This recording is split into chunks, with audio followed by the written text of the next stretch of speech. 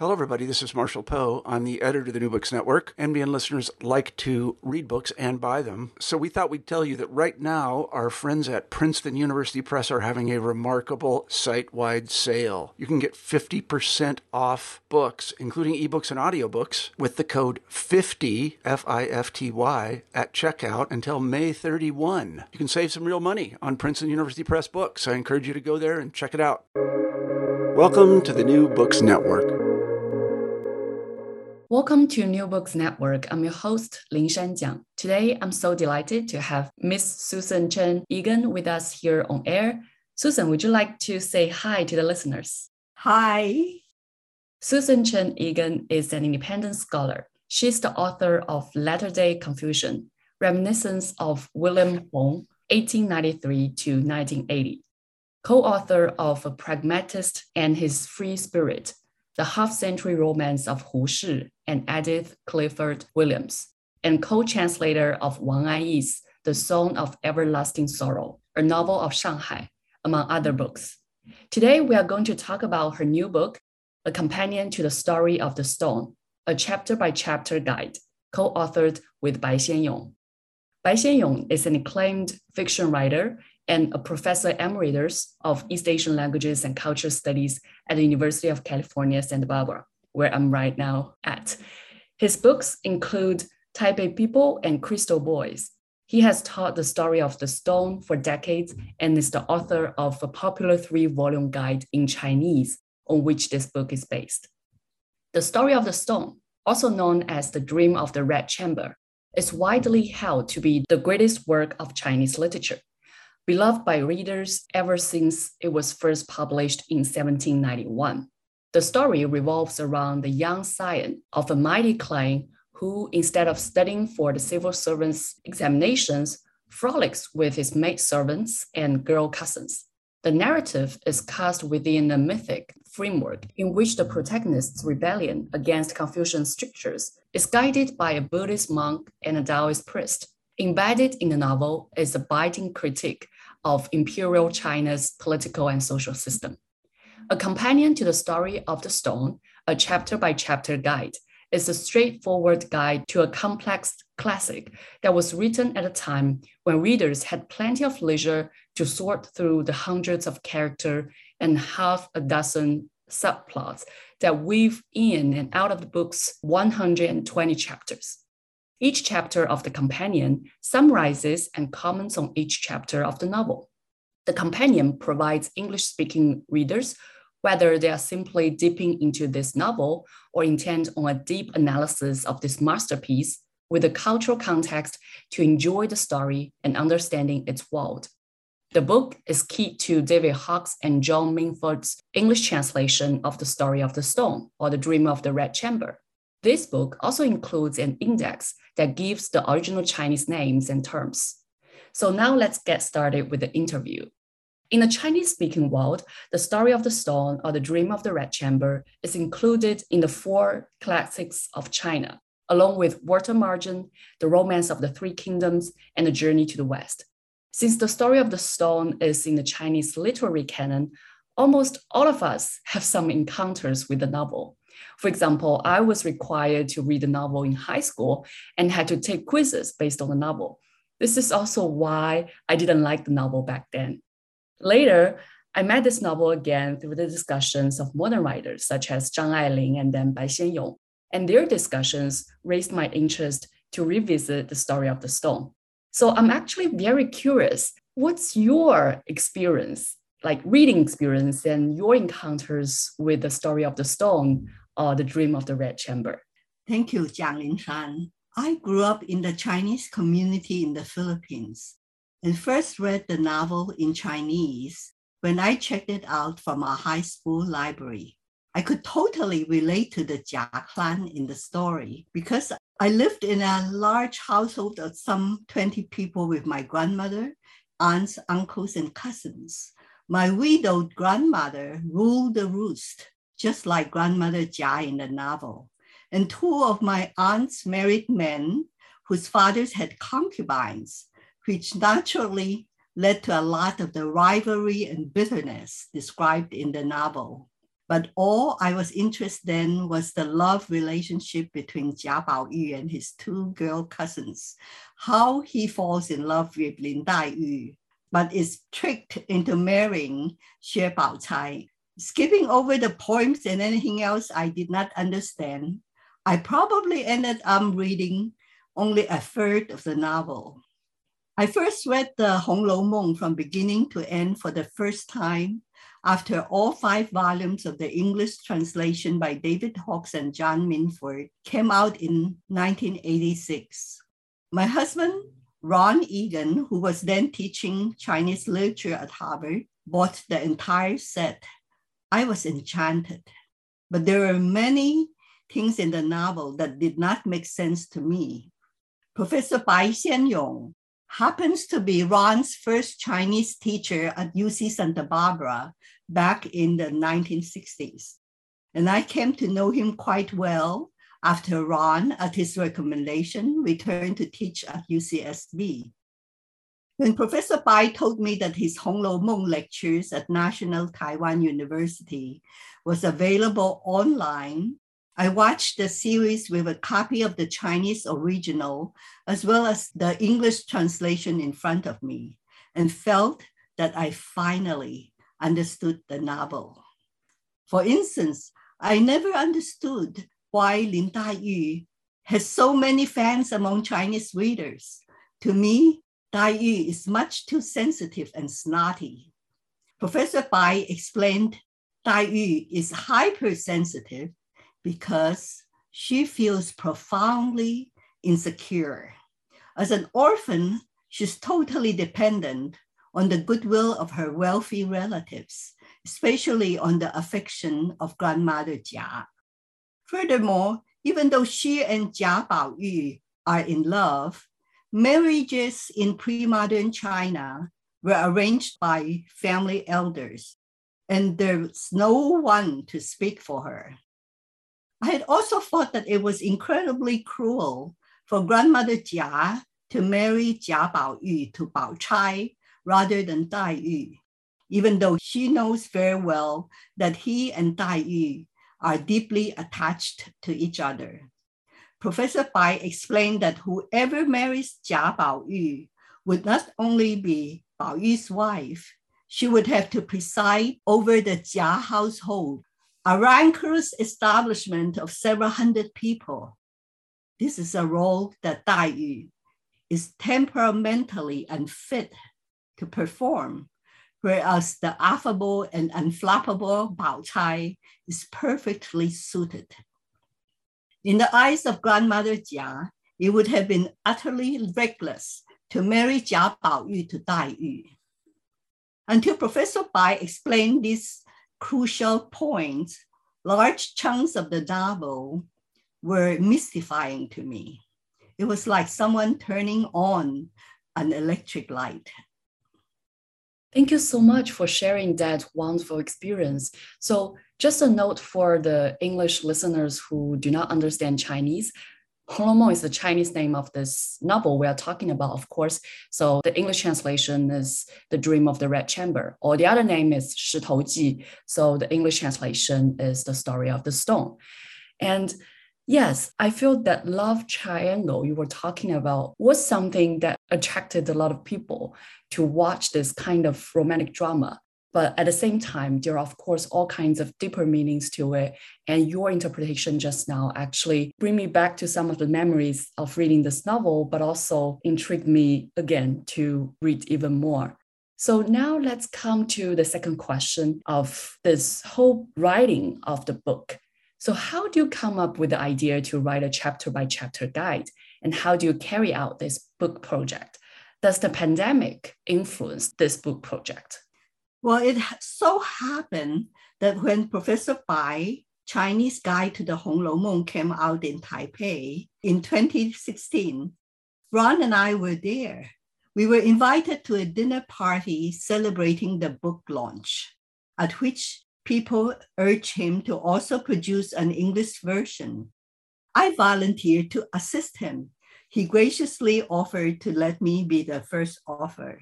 I felt Professor Bai is uniquely qualified to talk about the Hong Lou Meng.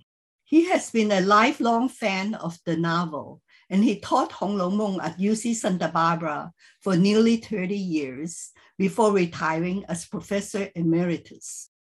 Himself an accomplished fiction writer, he has a profound understanding of how the novel is held together. He can show us some of the scaffolding holding up its illusion of reality. Moreover, the Hong Lou Meng is to a large degree a Buddhist allegory of how a sensitive young man reaches enlightenment. As a longtime Buddhist devotee, Professor Bai understands all the Buddhist symbolisms. Furthermore, there are lots of references in the novel to the theater and specifically to Kunqu. Professor Bai is a Kunqu aficionado who may have single-handedly revived this art form in China over the past 20 years. Lastly, he has been an early advocate of gay rights.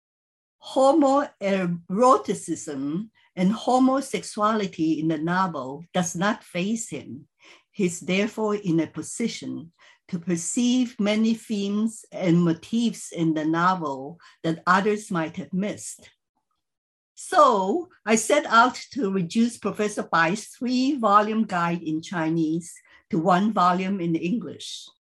We decided to have 2 sections to each chapter, a very concise summary, quote unquote, and a section that we simply called, quote unquote, comments that point out how the characters in the chapter are related to each other and provides whatever cultural explanations we feel are needed for the average English readers to understand what happens in the chapter.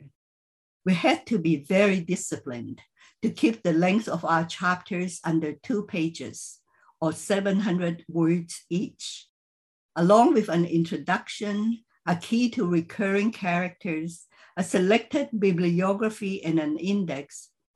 The whole book comes to 277 pages, light enough for a college student to carry around campus.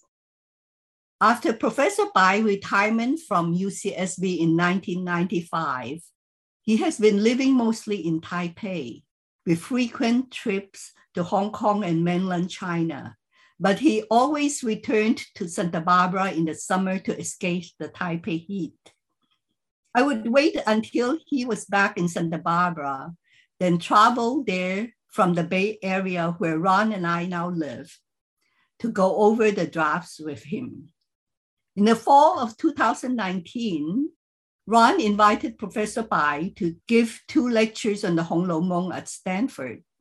It turned out to coincide with homecoming weekend at Stanford, and the largest hall Ron was able to secure had a maximum capacity of 300. There was a waiting list of people who could not get in. Professor Bai had the audience absolutely mesmerized. They lingered long after the lecture was over until we turned off the lights. Professor Bai stayed over several days at that time so that we could go over the final drafts. Luckily, our manuscript was already accepted by Columbia University Press by the time COVID-19 struck. If anything, I'm quite convinced that the reason that the work on this book proceeded so smoothly and with such uncommon speed at the press was partly because with little distraction and nowhere to go, everyone involved was able to focus on the project. We are very pleased with how it turns out. On seeing the book for the first time, many people exclaim that it's beautiful. It also feels very nice in the hand.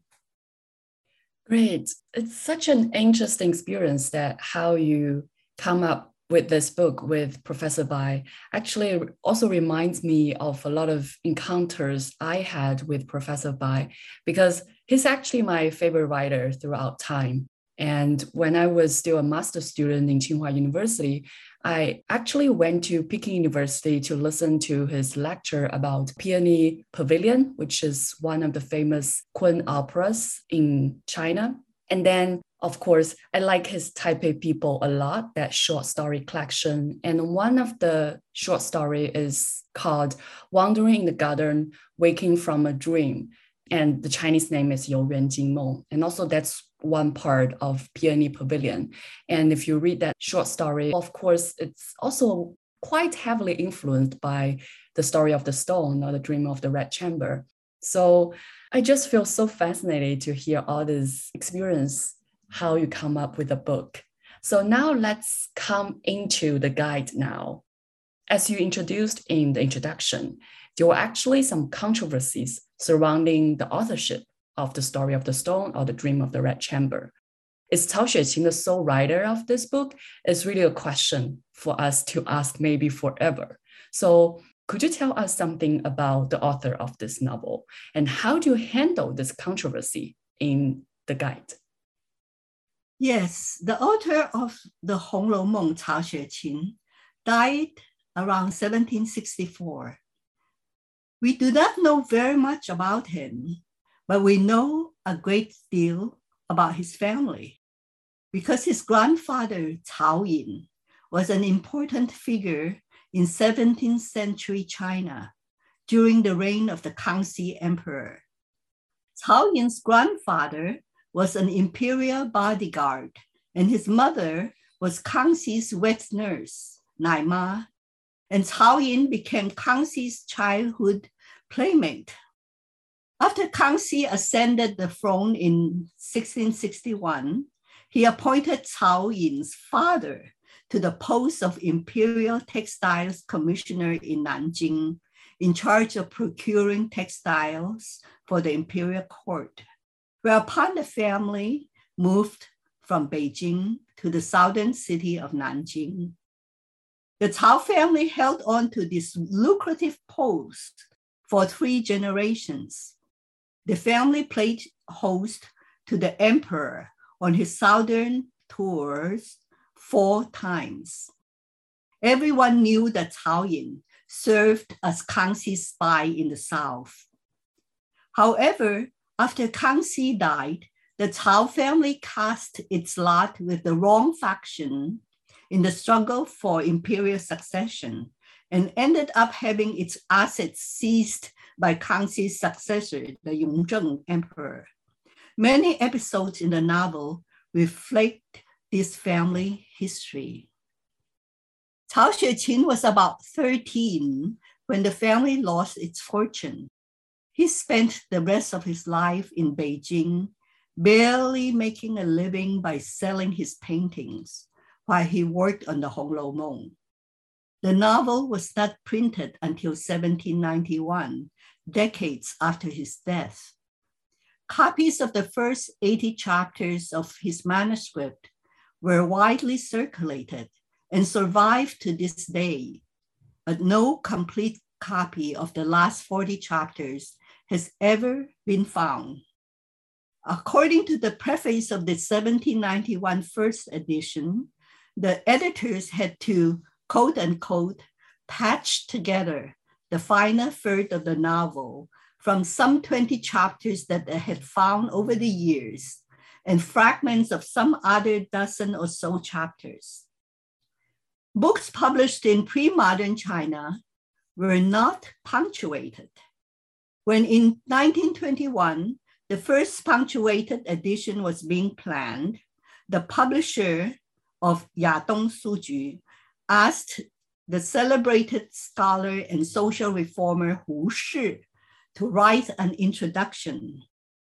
Hu Shi was the man who, through his research, firmly established that the author was Cao Yin's grandson, Cao Xueqin, that it is an autobiographical novel. This was confirmed by the discovery of a manuscript with scribbled notes on the margin saying such things as, yes, this was exactly how it happened, or no, she wasn't like that. showing that at least some of the episodes were based on real events. But Hu Shi also sparked a controversy by claiming that the last 40 chapters was simply forged on the strength of a poem from that period that seems to say that the last third of the novel was all written by one of the editors. And because some inconsistencies between the first 80 chapters and the last 40 chapters. As a writer of fiction himself, Professor Bai is convinced that the story is far too complicated for any significant portions of it to have been written by someone else. Nearly all the narrative threads left dangling in the first 80 chapters are resolved satisfactorily by the end of the novel. Although there are some inconsistencies in the style, and there are some inconsistencies in the various episodes from the first 80 chapters to the last 40 chapters, the writing quality remains very high. Much of it is, in fact, brilliant. Furthermore, the deep compassion with which the author embraces humanity, as well as his unique ability to endow each character with a distinctive voice, remain consistent throughout, something that would have been nearly impossible for anyone else to ape. As Professor Bai often says, if the last 40 chapters were forged, the forger would have to be a greater genius than Cao Xueqin. In fact, Professor Zhou Chezong of the University of Wisconsin calculated that the alleged forger would only have about 4 months to write the last 40 chapters. If he were such a genius, how come he never wrote another piece of fiction? That is not to say, however, that some portions of the last 40 chapters were indeed written by Gao E, the alleged forger, who was one of the editors.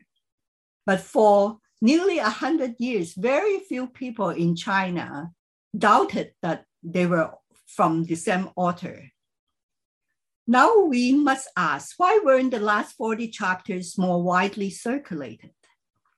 The author might still have been working on it when he died, or he might have feared that some of the politically sensitive references in the last third of the novel may get him into trouble with Kangxi's grandson, the Qianlong Emperor, who was notorious for his literary inquisitions.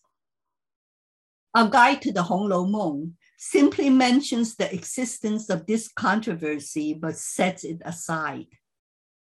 There are also questions as to whether Shakespeare was the sole author of some of his plays, or whether he wrote the plays at all. But these controversies have not prevented us from enjoying the plays because they move us and they have stood the tests of time. Similarly, we should not let the controversy over its authorship prevent us from enjoying the Hong Lou Meng as a great piece of literature as a whole. Yeah, great. So now we come to another, I think, very interesting thing surrounded by The Dream of the Red Chamber or The Story of the Stone. That is about the tension between so-called high literature and also popular literature. So I think in Qing Dynasty and also Ming Dynasty as well, usually novel as a literary form was considered something for entertainment. But of course, The Dream of the Red Chamber or The Story of the Stone has its very high literary value when it was written already. And of course, if we come to the contemporary time, there are all kinds of adaptations of The Story of the Stone. There were all kinds of TV dramas and also contemporary dance and classical drama and also contemporary drama, all kinds of ways to actually popularize this particular novel. So I'm very curious, how would you classify the novel in terms of high literature and popular literature?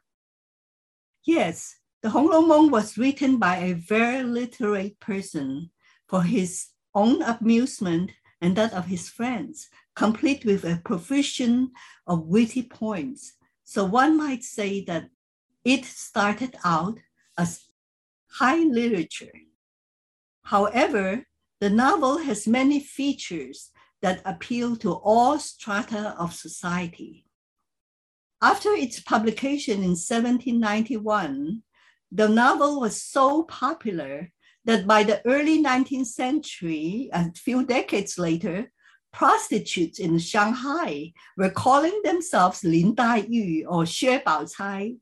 Soon, scenes from the novel was made into Peking opera and performed on the stage. By the early 20th century, cigarette packets were sold with color pictures featuring girls in the Hong Lou Meng.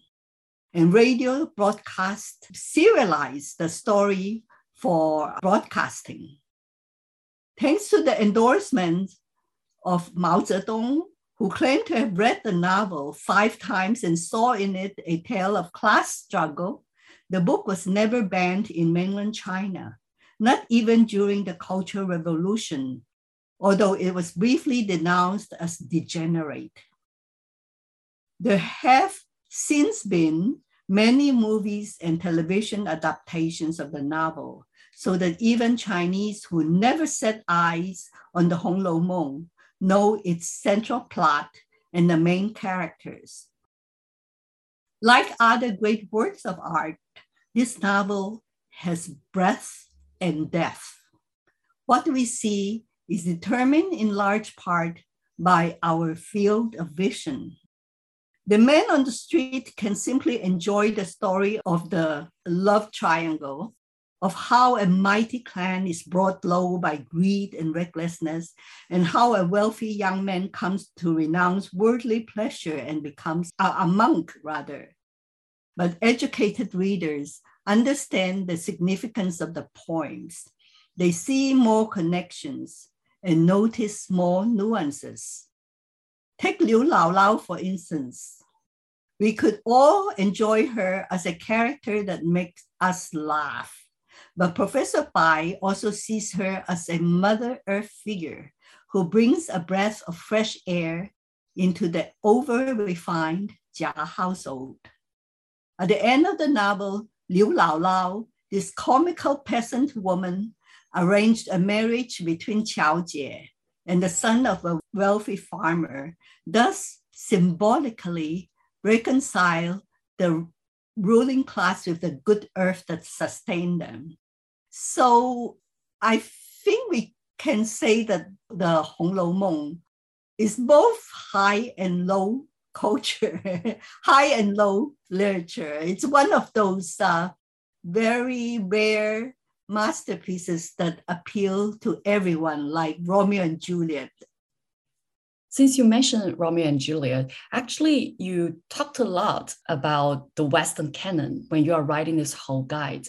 So I'm wondering, how do you compare the story of the stone to all those novels in the Western canon in your book? Yes, the Hong Lou Meng has a great deal in common with many novels in the Western canon. Like George Eliot's Middlemarch and Thackeray's Vanity Fair, the Hong Lou Meng seeks to portray an entire society in a sympathetic but unsentimental manner, incorporating its conformists, its rebels, its idealists, and pragmatists. We're never tired of hearing what can happen when people of all sorts are thrown together in a self-containing world. Like Joyce's Ulysses, Salinger's Catcher in the Rye, and countless other Western novels, the protagonist is a man out of sync with the society in which he lives. Like Emily Bronte's Wuthering Heights, the novel features 2 eccentrics thrown together in childhood who become each other's soulmate and share a secret and consummated love that goes beyond the grave. The Hong Lou Meng also features characters with whom readers can readily identify. At one point or another, we all feel we are misfits in our environment. Jia Baoyu is a sensitive young man who rebels against social pressure to conform. Lin Daiyu feels that she never belongs. Whereas Xue Baocai, comfortable in her skin, tries to perform her duties while keeping out of everyone else's business. Baoyu's half-sister, Jia Tanchun, is determined to maintain her composure while she faces the ugly facts of life unflinchingly. The Hong Lou Meng ranks with the best of novels in the Western canon in its inventiveness, its marvelous portrayal of everyday life, and its insight into human nature. However, it has remained largely unknown to the Western reading public for several reasons. Until the English translation by Hawkes and Minford started to appear in the 1970s, there was no good translation in any Western language. Too late, in fact, to be incorporated into university humanity curricula, which were more or less set by the 1960s. The length of the novel is another deterrence. It's about 4 times the length of War and Peace. In addition, Chinese names tend to confuse Western readers, and the story involves more than 400 characters in tangled relationships. What's more, to appreciate the story, the reader needs some understanding of traditional Chinese society. And to top it all, the novel is written to be reread. The significance of many episodes are not revealed until dozens of chapters later. But how many people today are willing to reread a long novel several times over? Our guide is meant to help the average English readers who might be willing to give the book a try, if only to dip into a few chapters to see what it's all about. You actually just mentioned the English translations of The Story of the Stone or The Dream of the Red Chamber in the 1970s. So there were actually several translations, complete translation of this novel back then. So why do you choose the English translation by David Hawkes and John Minford? To begin with, Hawkes and Minford have devised an ingenious way to help Western readers remember the large number of Chinese names in the novel. There are more than 400 named characters in the Hong Lou Meng, not counting those identified only by their occupation. Even Chinese readers familiar with the main plot and some of the personalities could not keep all of them straight.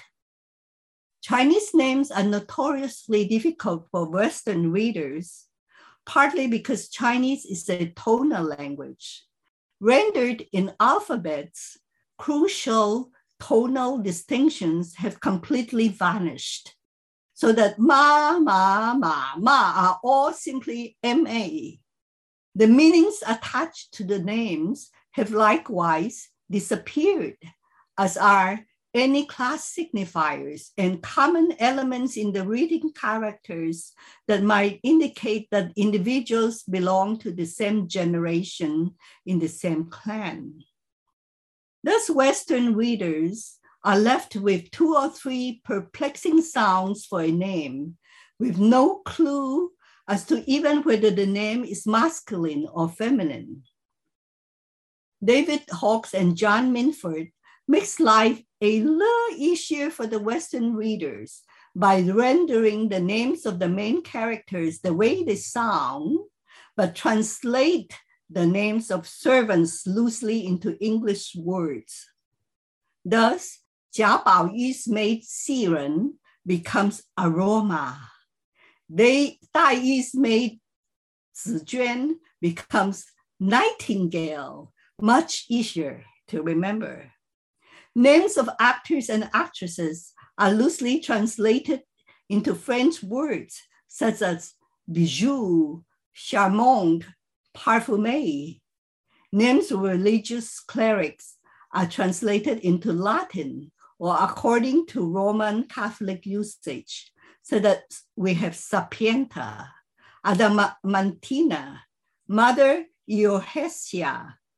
Thus, a glance at the names would tell the Western readers something about their social position.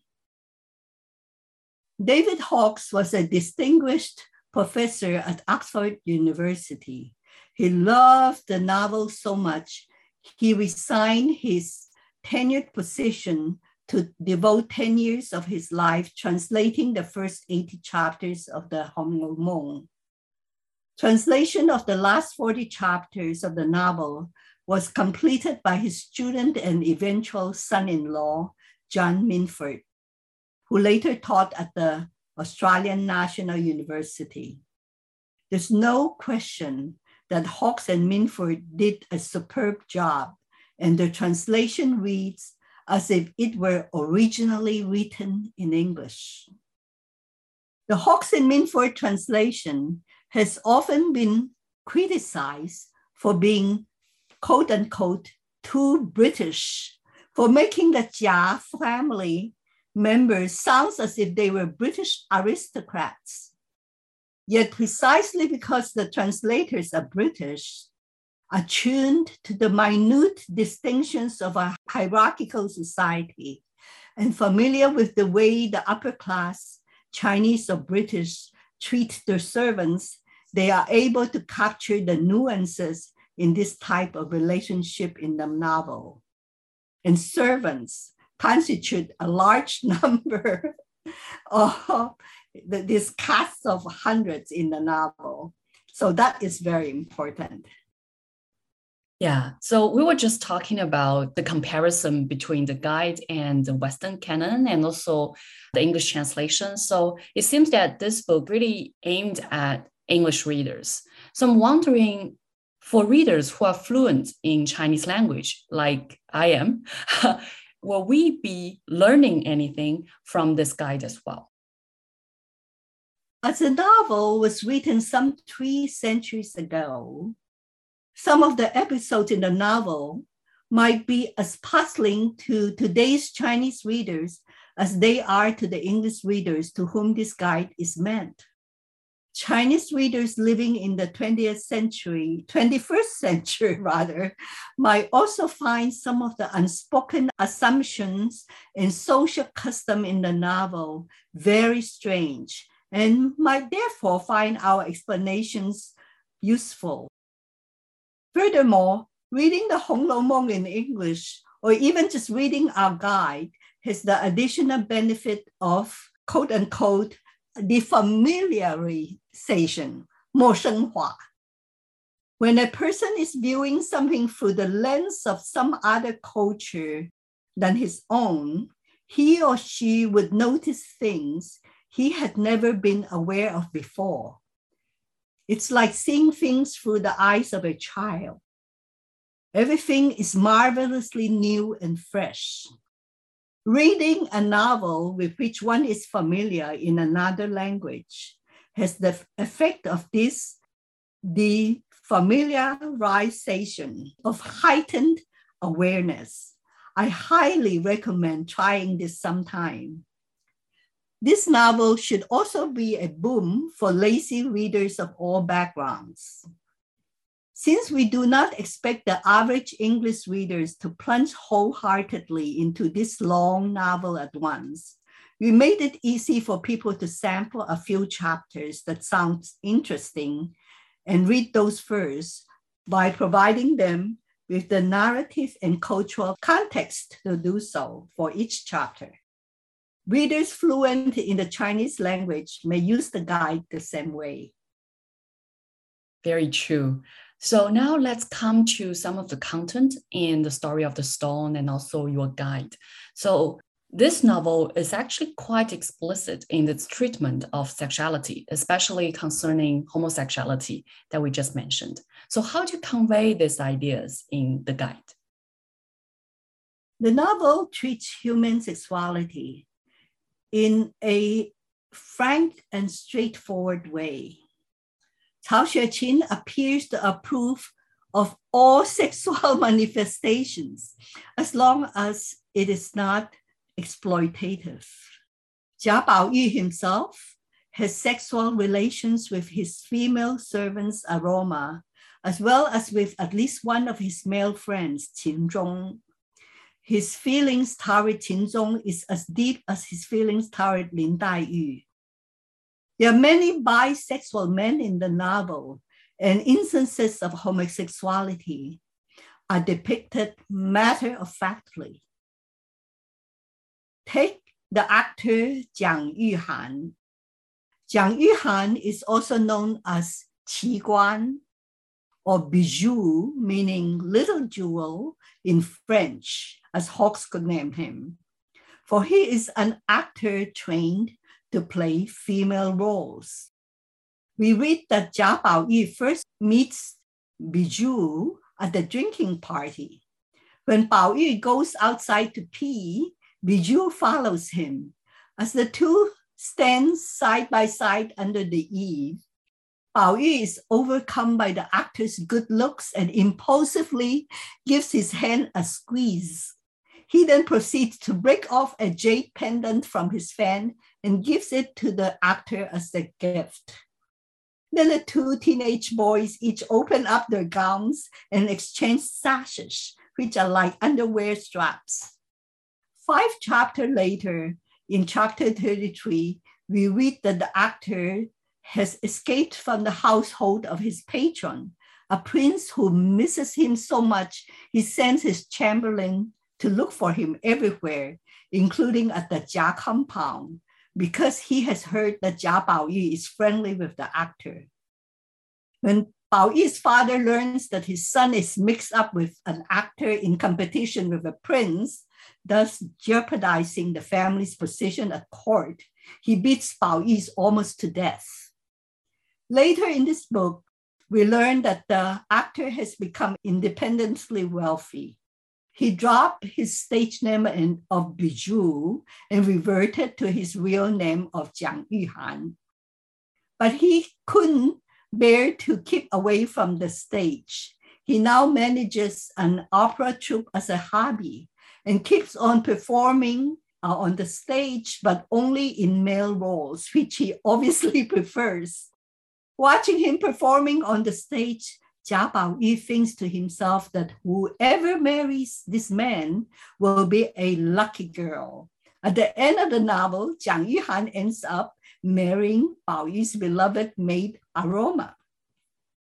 Now, how do we handle this complicated sexuality?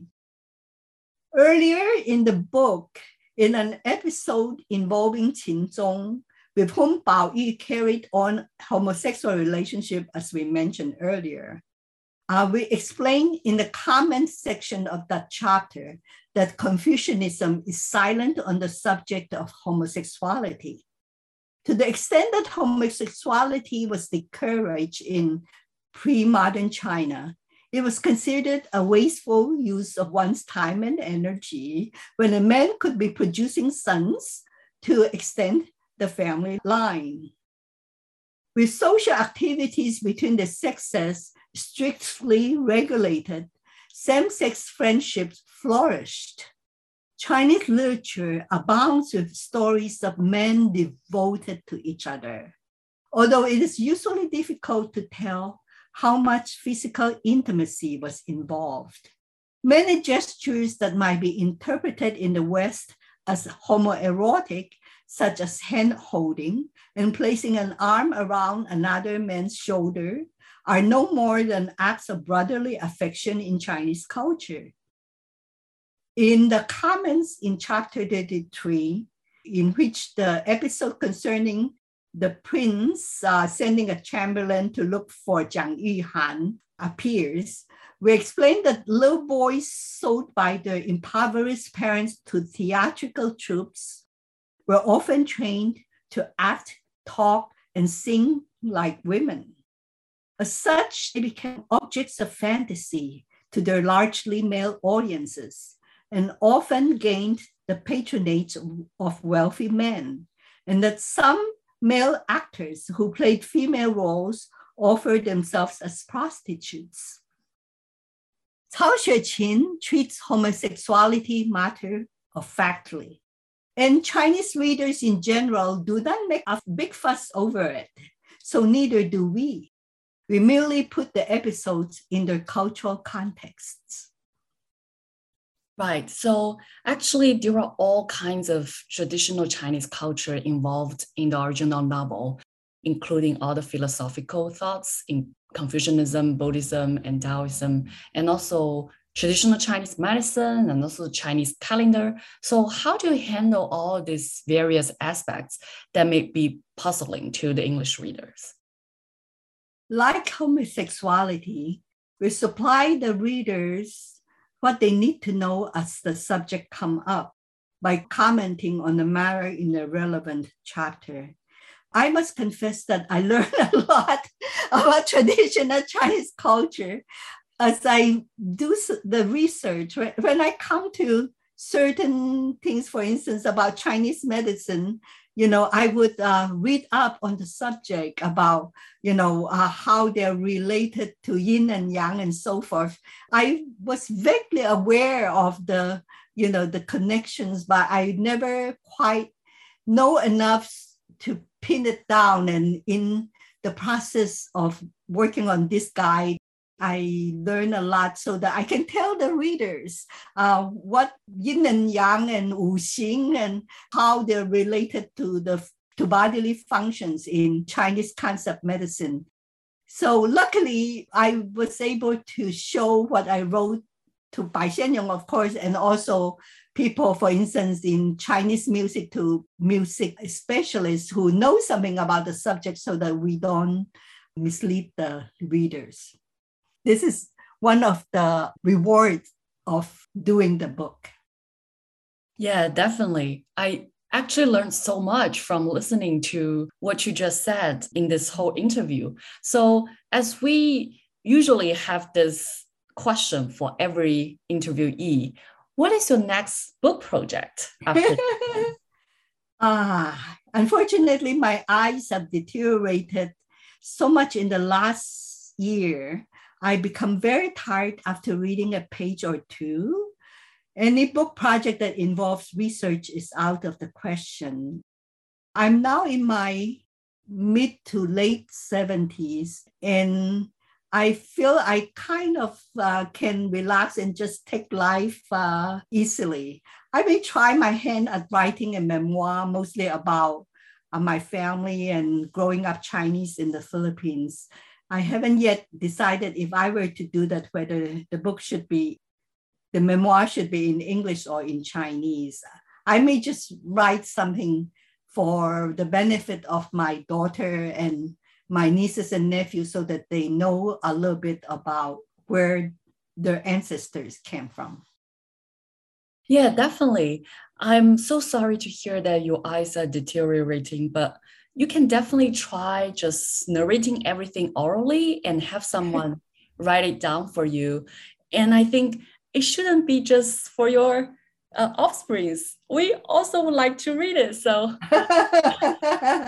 well, thank you. I'm highly honored to be interviewed by Lin Shan. It helped me pull a lot of things together, and I hope this will get more people to read the Hong Lou Bong. Yeah, definitely. Thank you so much for this interview. And I also learned so much from you. So thank you so much again, and hope to see you soon, and hope to see the memoir. It would take a long time. Thank you. Thank you.